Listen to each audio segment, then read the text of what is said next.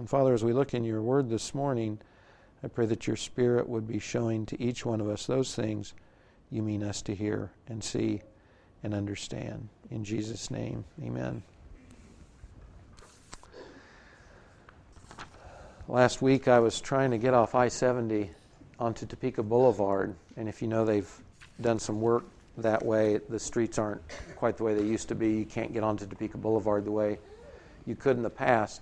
So I came up, another street, and it said road closed. Well, I know better than that the road is closed, so I drive past that road sign and barrier to the next one that says, detour ahead. And I know that I can get onto Topeka Boulevard if I just keep going past these fallacious signs, right? So I get up to Topeka Boulevard and the barriers are all the way across the street, and now I believe the signs. The road is closed, right? No one else here has ever done this, I know. Yeah, right. You see those people who go by, then they turn it around and they're coming back. 17th Street, going to the malls the same way. I keep thinking, surely that thing's open by now, right? Nope, wrong. Yep, wrong. I don't know if you remember in the movie The Wizard of Oz, there's the scene when they're making it to the witch's castle, and there are these signs that say turn back, stop, and they're reading the signs, but they're not sure, and they get to the last one, and it says, this means you. Do the signs really apply? Do they really mean what they say they do? That's kind of the question I'm talking about this morning. And we're talking about signposts, witnesses, testimony this morning in John 5. The key verse, we're going to be in verses 31 through 40. And as we read this passage and as we look at some things, ask yourself, how much do I need to believe? When can I really believe a sign? How many signs do I need? How many roadblocks? How many witnesses? How many testaments, if you will? And also, a thought that's helped me as I've thought through this passage is to imagine yourself in a courtroom. And Jesus is marching in front of us or parading in front of us a set of witnesses to make his case, as it were. That's the context, that's the theme of John 5, verses 31 through 40. And if you remember, most of John 5 is Jesus interacting with the Pharisees or the Jewish leaders, and he's explaining why it's okay if he healed a man on the Sabbath. And he's made a claim earlier that he is equal with God, that you're to value him as you value the Father. And so we're continuing in that same vein here at verse 31 this morning. Jesus says, if I alone bear witness of myself, my testimony is not true. There is another who bears witness of me, and I know that the testimony which he bears of me is true. You have sent to John, and he has borne witness to the truth. But the witness which I receive is not from man, but I say these things that you may be saved. He, John the Baptist, was the lamp that was burning and was shining, and you were willing to rejoice for a while in his light. But the witness which I have is greater than that of John. For the works which the Father has given me to accomplish, the very works that I do bear witness of me that the Father has sent me. And the Father who sent me, he has borne witness of me. You have neither heard his voice at any time, nor seen his form. And you do not have his word abiding in you, for you do not believe him whom he sent. Excuse me. You search the Scriptures, because you think that in them you have eternal life, and it is these that bear witness of me. And you are unwilling to come to me, that you may have life. This passage is all about signs, or signposts, or witnesses, or testimony. In this passage, in these verses, 31 through 40, the Greek word, we've talked about this before, martyr, the Greek term martyr is used 11 times. 11 times in these few verses, and it's translated as either witness or testify, or a variation of those. Jesus is talking about testimony. Remember that to martyr is to bear witness, is to provide testimony to something. Now, before we get into the specific testimony or witnesses that Jesus is going to march before the Jews, look at verse 31. He says something that's a little confusing on the surface. He says in verse 31, if I alone bear witness of myself, my testimony is not true. What in the world does he mean? My testimony, Jesus who can't lie, my testimony is not true. He does not mean that he is telling a falsehood. He does not mean that he is telling a lie. He's simply acknowledging what every good Jew in his day knew, which was the testimony of one person is not adequate to establish a thing as true. He says later in John's Gospel, again, he says, even if I'm the only one who would bear witness, my testimony is true. What I say is truth. But here he's acknowledging, hey, I'm not going to ask you to take my word alone as evidence for my claim to deity. Because according to the law of Moses, remember, this wouldn't be adequate. And Jesus is simply acknowledging this. Listen to what Jesus said in Deuteronomy 19:15 through Moses. When Moses was given the law on Sinai, Deuteronomy 19:15 says this, a single witness shall not rise up against a man on account of any iniquity or any sin which he has committed. On the evidence of 2 or 3 witnesses, a matter shall be confirmed. Deuteronomy 17:6 regarding the death penalty says the same thing. On the evidence of 2 witnesses or 3 witnesses, he who is to die shall be put to death. He shall not be put to death on the evidence of 1 witness. This just makes sense, doesn't it? Can you imagine a society in which all I have to do is accuse someone of something and I can take their land, I can have them put to death, etc.? It would be capricious, right? You wouldn't know who to believe and who wouldn't, who you couldn't believe. So in the law, God had said, you don't have to take the word of one person. I don't want you to. This is in matters of court, legal issues, or death penalty issues. And there God had said, you establish the truth of a matter by multiple witnesses. And God required the minimum 2 or 3. So Jesus is acknowledging that here. He says, I'm not going to ask you to believe me on my own testimony. I'm going to follow the law, and I'm going to provide 2 or 3 witnesses. By the way, this is why at Jesus' mock or sham trial, this is why the Pharisees marched the false witnesses forward. They're trying to comply with Deuteronomy. You know, the problem is these guys are lying, so their testimony doesn't line up. But that was the beauty of the law of Moses and this requirement, right? It's that if something is true, it should be verifiable by more than one person. This is also the reason why in Matthew 18, Jesus said, talking about the church age, which we live in, he said that if your brother sins, go and reprove him. One person going to another, reproving him, calling him back to righteousness. He says, but if that doesn't happen, if he doesn't listen to you, take 1 or 2 more with you, so that by the mouth of 2 or 3 witnesses every fact may be confirmed. It's the same principle, exactly the same principle. So God had said in the law, if you need to validate a thing as so, you're not to do so on the testimony of one person. There should be multiple witnesses, the testimony of at least 2 or 3 to verify a thing as so. And so Jesus is nodding to that, even though Jesus couldn't lie, and they should be able to take his word, but he's going to provide his own witnesses. Now, God had said that it only takes 2 or 3 to establish a thing as true. In this passage, Jesus is going to march not 2 or 3, but 4 witnesses forward. And in fact, in the larger context through the end of chapter 5, and we're not taking this because I want to give some time today to one element of the passage and sometime next week to the other element. But if you take this passage in its entirety, he actually marches 5 witnesses forward. So on one hand, God says if you want to establish a thing as true, you need to have 2 or 3 witnesses, 2 or 3 signposts, as it were. Jesus says, I'll go better than that. I'm going to give you 5.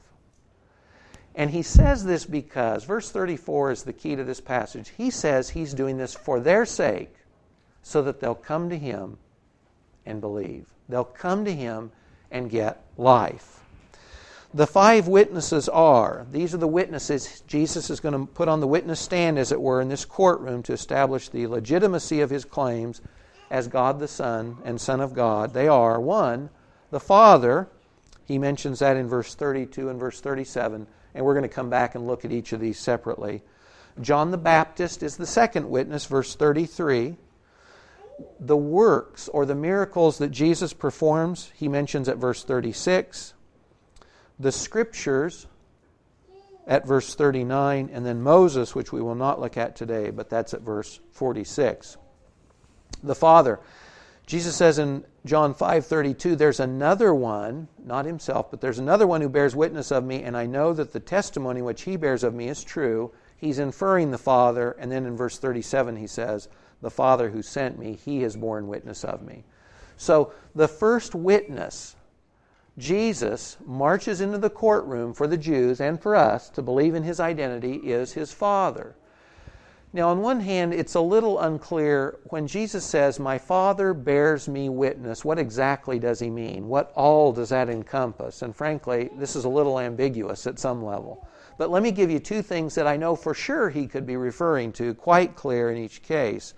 The first one is in Matthew 3, and this is at Jesus' baptism. Now remember, this is the beginning of Jesus' public ministry. He's a nobody from nowhere up in the sticks in Galilee when he comes down to his baptism.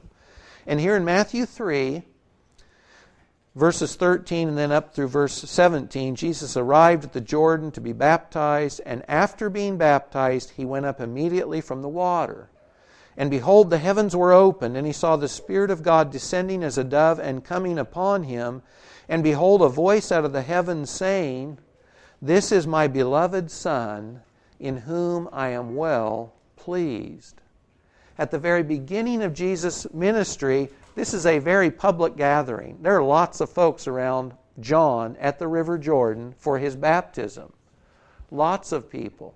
And as soon as Jesus comes up, a sign, a visible sign comes down, this image of a dove, the Spirit resting above Jesus. But then this voice booms out of heaven and says, this is my beloved Son. This was as public as it gets. And if nothing else had happened, if the Father hadn't testified in any other way, at the commission of Jesus' public ministry on earth, the Father's voice booms from heaven and claims Jesus and says, this is the one. This is the one. This is my Son. There's a very similar passage in Matthew 17. This is certainly less public. But if you remember, Jesus takes Peter, James, and John up onto a mountain with him. And while they're there, Jesus is transformed before their eyes. He takes on what I assume to be his heavenly glory. He's shining. He's radiant with light. He appears to be white, like looking into a light. And as he takes on this appearance, Moses and Elijah appear with him.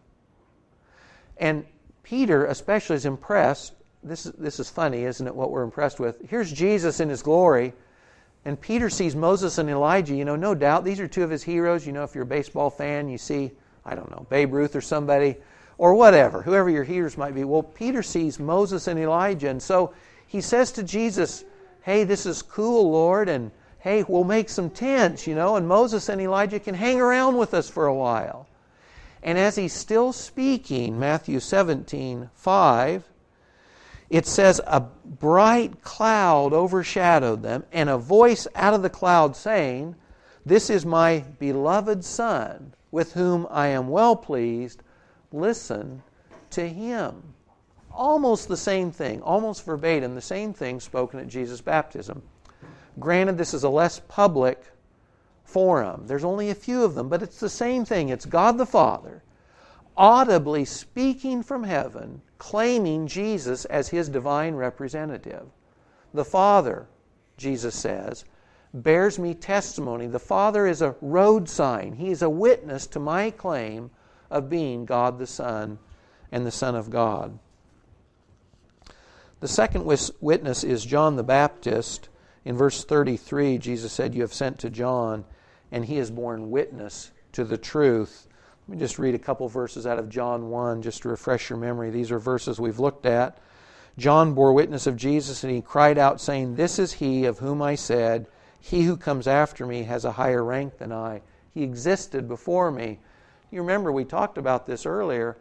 This claim about he existed before me is ludicrous for anyone other than Jesus. You remember John is older than Jesus, right? He's at least 6 months older. For Jesus to have existence before birth, this is not true of another human. This would only be true of God.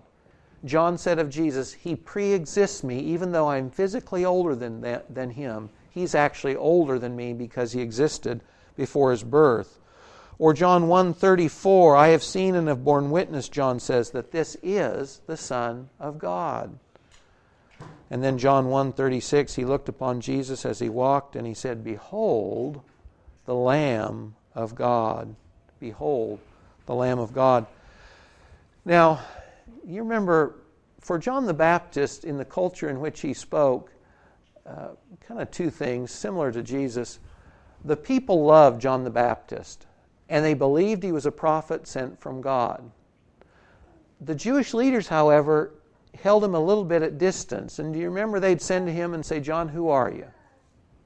And John would say, well, I'm not the Messiah. I'm a voice crying in the wilderness, John said. You remember later Jesus asked the Pharisees, hey, the baptism of John, was that from heaven, from God, or was it from men? See, they don't know what to answer because they didn't follow John. So they're not sure what to say to Jesus. They're going to get themselves into trouble. So for John the Baptist, the nation accepted John as a credible witness because the people believed he was a prophet. The Pharisees, however, weren't quite so sure. They held him at a little bit of a distance. But related, for those who would hear John's testimony, Jesus said, John was like a light and you rejoiced in his light for a while. Or, a passage out of Ezekiel is great. Sometimes any of us can hear truth repeatedly, and sometimes we think that sounds so neat. God said through Ezekiel, you'll be like someone who plays a song. And they'll say, wow, what a nice song. But they won't take heed to anything. And John was like that for the Pharisees, on one hand. On the other, he was considered a valid witness by many in Israel. So Jesus says, he marches in, his second witness, and he says, for those who will, John the Baptist was also my witness. John said he wasn't the Messiah. He came to give witness, to bear testimony to the Messiah, to me, Jesus says. He marches in his third witness for the defense, or plaintiff, I'm not sure which he would be in this case. He says the works or the miracles. John 5:36, the witness which I have is greater than that of John. For the works which the Father has given me to accomplish, the very works that I do, bear witness of me that the Father has sent me. Now, the works are greater than John for two reasons. One, some people didn't believe John. They wrote him off. They didn't believe him. But also, John was one more human. And Jesus says, as valid, on one hand, as John's testimony to me is, I've got better witness. I've got a more credible witness, and that is the very works that God the Father has given me to perform.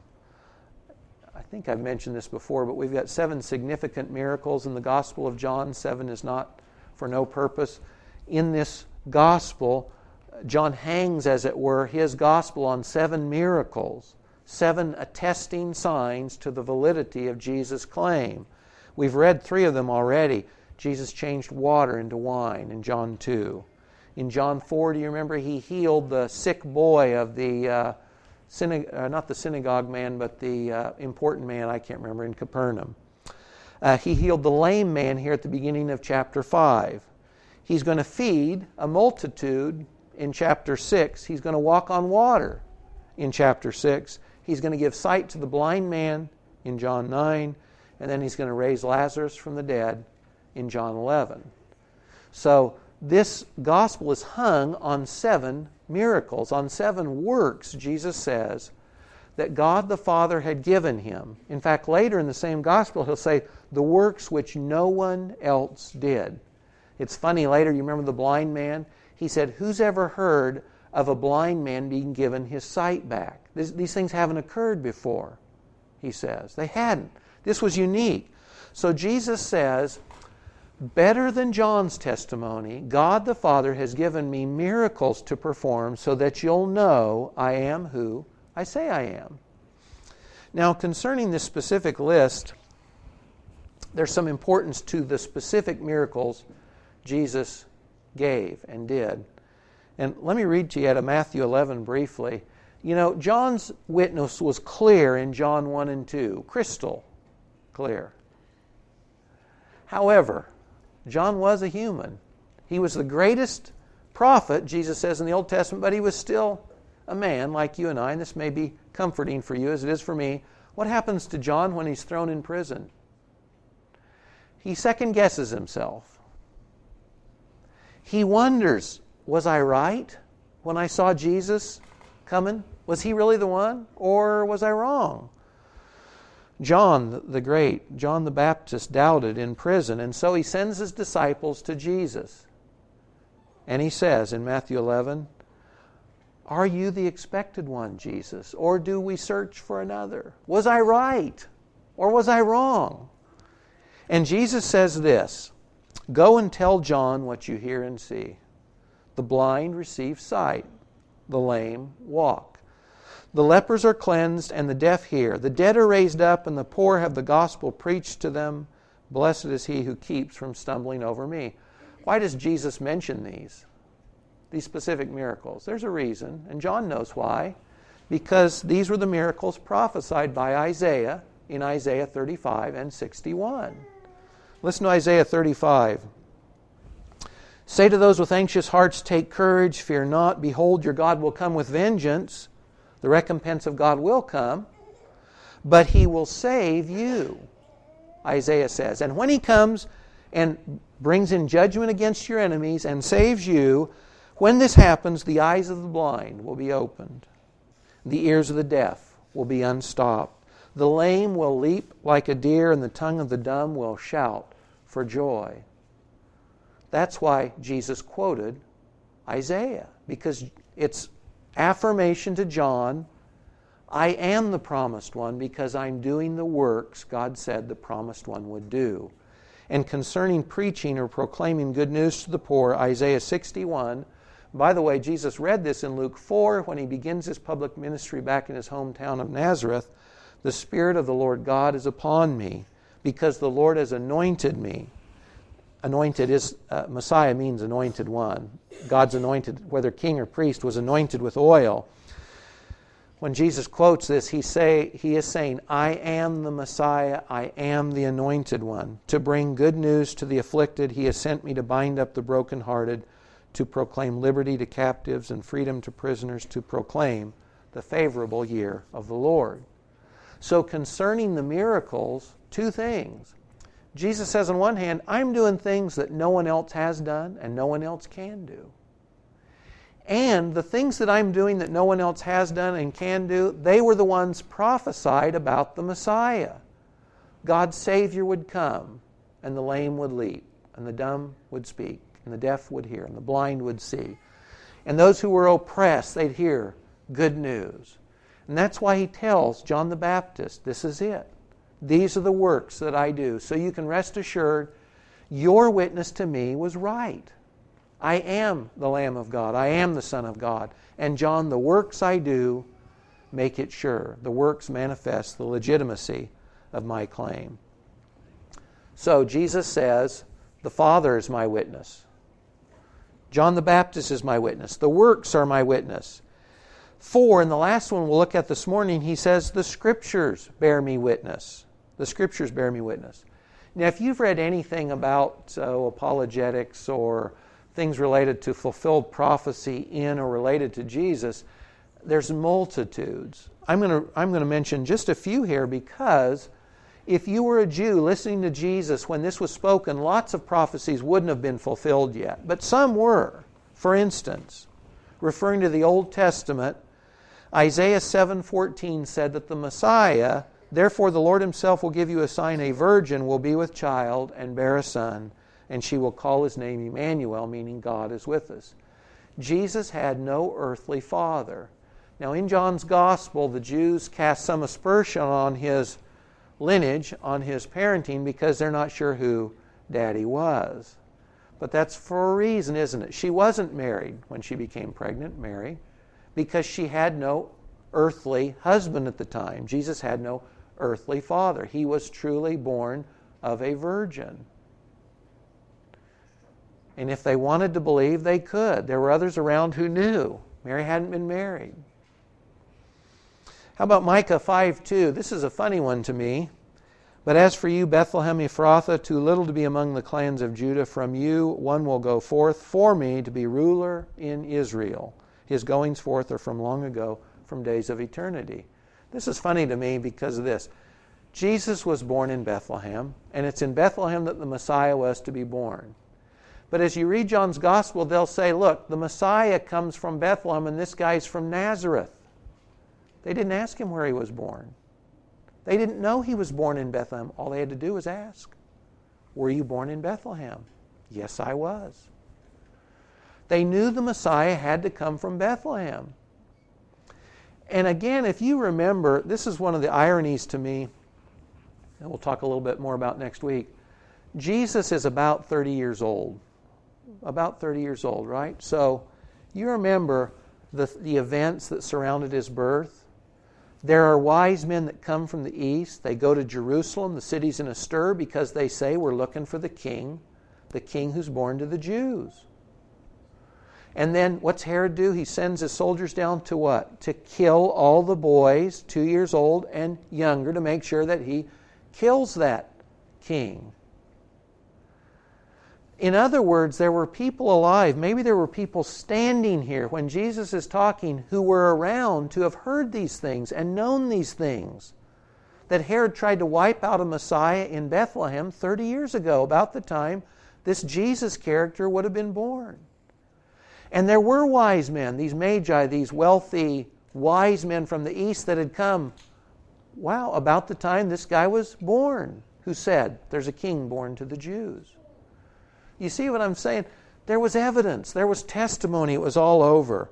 Or how about Hosea 11:1? Matthew quotes this for Jesus. When Israel was a youth, I loved him, and out of Egypt I called my son. Out of Egypt I called my son. What do you mean? Well, you remember after Herod sent those guys to kill the Messiah, what did Joseph and Mary do? They took Jesus, they fled for safety to Egypt. And they waited there until an angel came and told Joseph, it's safe, you can go back. And so God says, out of Egypt, I called my son. There's other things like, we can read the genealogies in Matthew or Luke, and they prove what? That Jesus was a descendant through two lines, both Mary and Joseph. Jesus was a descendant, a direct descendant of King David. And the Messiah had to be a direct descendant of King David. So, we could go on and on and on related to the Old Testament prophecies about Jesus, but he says, the Scriptures are my witness also. And in any fashion or avenue that the Pharisees or the Jews wanted to investigate his claims from the Old Testament Scriptures, they could do so because they would prove true of Jesus. There were things that had to be true of the Messiah, and they were true of him. So the Scriptures, he says, bear him witness. So here's Jesus standing in the court, the public court, as it were, of Judaism, and he says, I'm not going to provide 2 or 3, the minimum number of witnesses. I'm going to provide 4, no, 5 witnesses so that you can believe.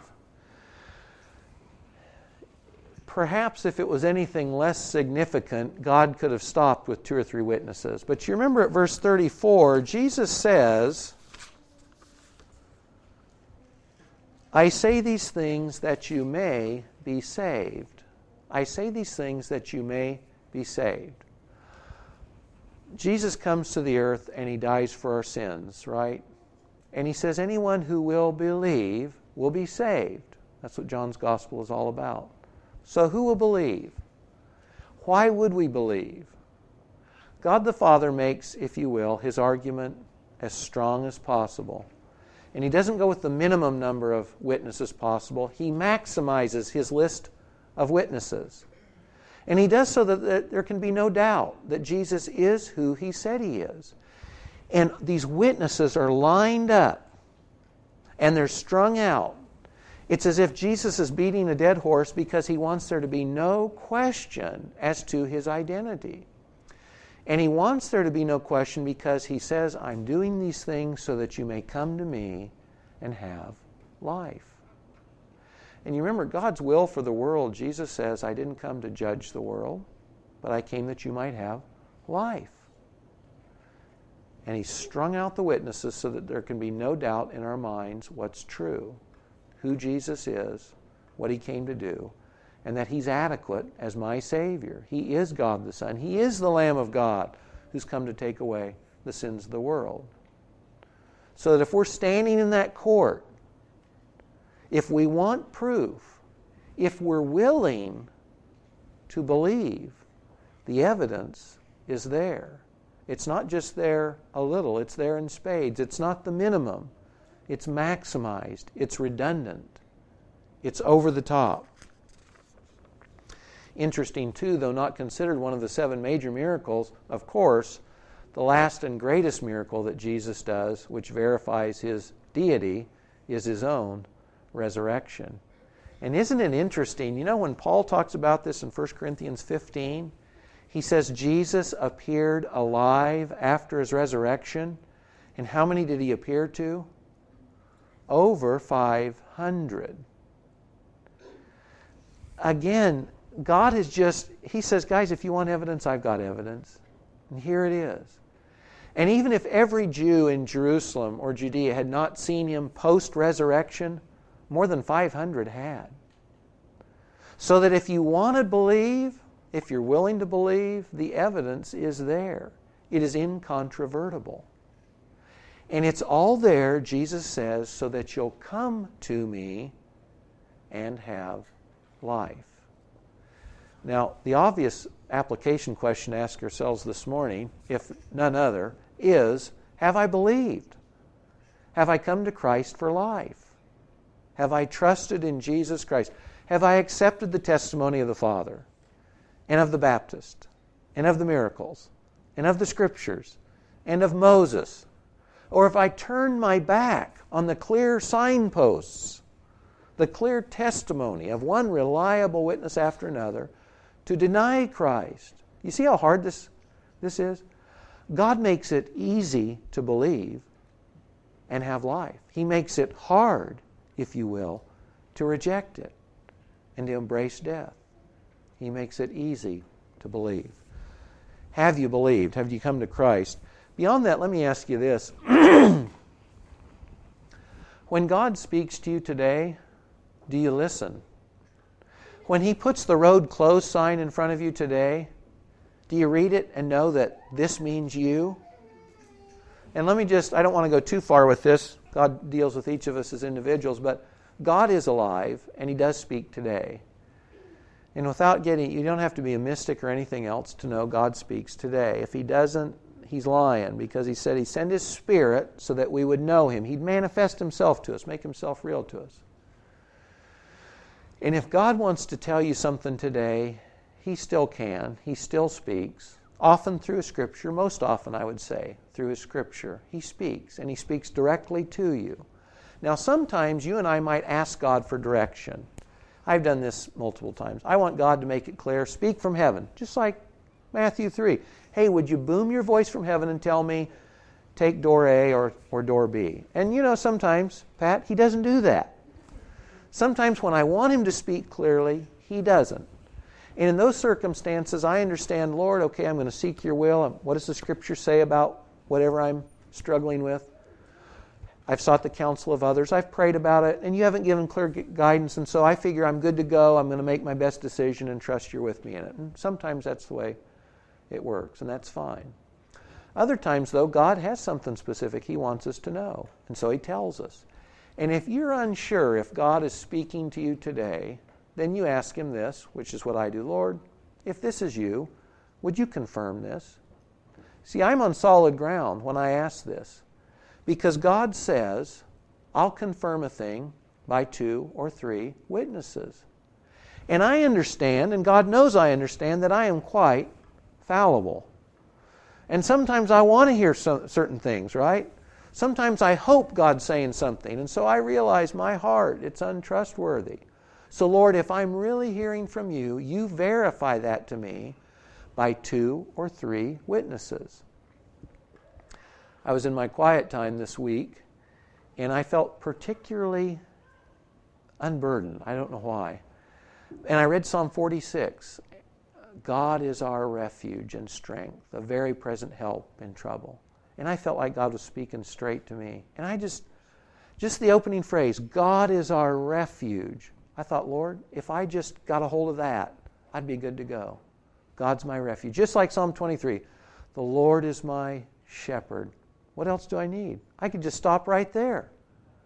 But I read Psalm 46 and I felt like God was speaking right to me. And I thought, well, Lord, this is neat. I'm encouraged. I wonder if you're really speaking to me, though. Or is this just, I'm having a good morning, the coffee's particularly good, the caffeine's kicked in. What is it, Lord? So I get out this devotional book, this religious literature. Sounds really boring, terribly boring title. It's just got this outstandingly deep, great stuff in it. And I open up to the next page that I'm reading, and guess what it is? Psalm 46. And I didn't even know that they had scripture in it. I thought it was just other authors. Psalm 46. So I read it again. And I said, Lord, I hear you. I hear you. I wasn't sure. You spoke once. You spoke twice. I thought maybe it was you, and you verified it because you spoke the same thing a second time. So if you're praying for direction, if you're asking, God, I need to hear from you about a specific thing, if you think He's spoken but you're not sure, you ask Him, Lord, would you verify this for me? Sometimes we know, and I'm not saying we don't tempt God. If you know He's spoken, then do it. I mean, whatever He said, if you know. If you're unsure, though, ask Him, Lord, verify it. Help me to make sure this is you. Another thing, though, too, you need to be open. If you are hearing the witness or the testimony or of two or three others to you on things you may not be asking God about, you need to be open that God may be speaking. What I mean is this. I'm at the breakfast table 2 weeks ago. I'm feeling particularly stressed, but I'm doing a great job of being cool. So I think. And my wife says to me, "What's wrong, Mike?" "Nothing's wrong. What do you mean?" And then one of the girls says, "Dad, is something wrong?" And I'm like, You see, I thought I was covering up. But I've got 2 or 3 people telling me otherwise. So you know what I'm figuring out? I'm not covering it up. I hear you. And sometimes other people will speak into your lives. And I'm telling you, if you're hearing the same thing from 2 or 3 witnesses, you need to be open that God is speaking, whether you want to hear it or not. You need to be open. God is willing to confirm a matter through the witness of 2 or 3 people. Whatever this is related to. You know, all of us need correction. We need somebody else to tell us, hey, you're blowing it here. Or, hey, you're doing a great job here. Those are things God uses for us. And if you've got 2 or 3 people telling you the same thing about, hey, I think you're blowing it here. I think you're making a mistake. Or, you know what, I think God is really using you here. And even though you don't think this is what God wants for you, I think maybe God does want this for you. Then you need to be open that God is confirming a thing. He's speaking to you. And He's doing so by the mouth of 2 or 3 witnesses, as He says He will. So be open. Be open to asking God to confirm a matter if you're unsure, and be willing to hear others that God might be speaking through the witness of 2 or 3 others if you're hearing the same thing from them. So again, the biggest thing, the only thing that matters in the end is Jesus marches the witnesses out so that we will believe and have life. And then secondarily and more minor, if you're a little unclear in your own mind about what God wants you to do and you think you're hearing, ask Him to give you 2 or 3 witnesses and be willing to accept 2 or 3 witnesses as God speaking to you to encourage you in something or to stop you in something else. Be willing to assume that that's God if He's verifying the message. Let's pray. Lord, you have made salvation absolutely and abundantly clear. You've provided for it through your own death and resurrection. You've done all the work, and you've said all that's left for us is to trust or to believe, or as verse 34 says, to come to you. Lord, it is not for lack of information that we don't believe you or follow you. At times our wills are simply opposed to yours. But Lord, help us to be willing to come to your anointed one, the one to whom the Scriptures bear testimony. Lord, the one to whom in the end all heaven and earth will bow and will confess that this is your chosen one. This is Jesus the Christ, the Messiah. Lord, thanks that we can bow in reverence today and worship your Son and be blessed in the doing. Thanks that we can come to him today and receive life. Thanks that you make it so abundantly clear. And Lord, when we need to hear from you, make it clear. When we're confused or when the voices in our own minds are yelling loudly, confirm these things to us that we need to know and hear and do. And Lord, help us to be open to hearing you through the witness of 2 or 3 others as well. Lord, thanks that you have abundantly provided for all our needs, whether that's faith or trust, or whether it's for our daily provision. All our hopes, Lord, are in you. Truly, you are our refuge and our strength. Lord, we entrust ourselves to you by entrusting ourselves into the hands of your beloved Son. In his name we pray. Amen.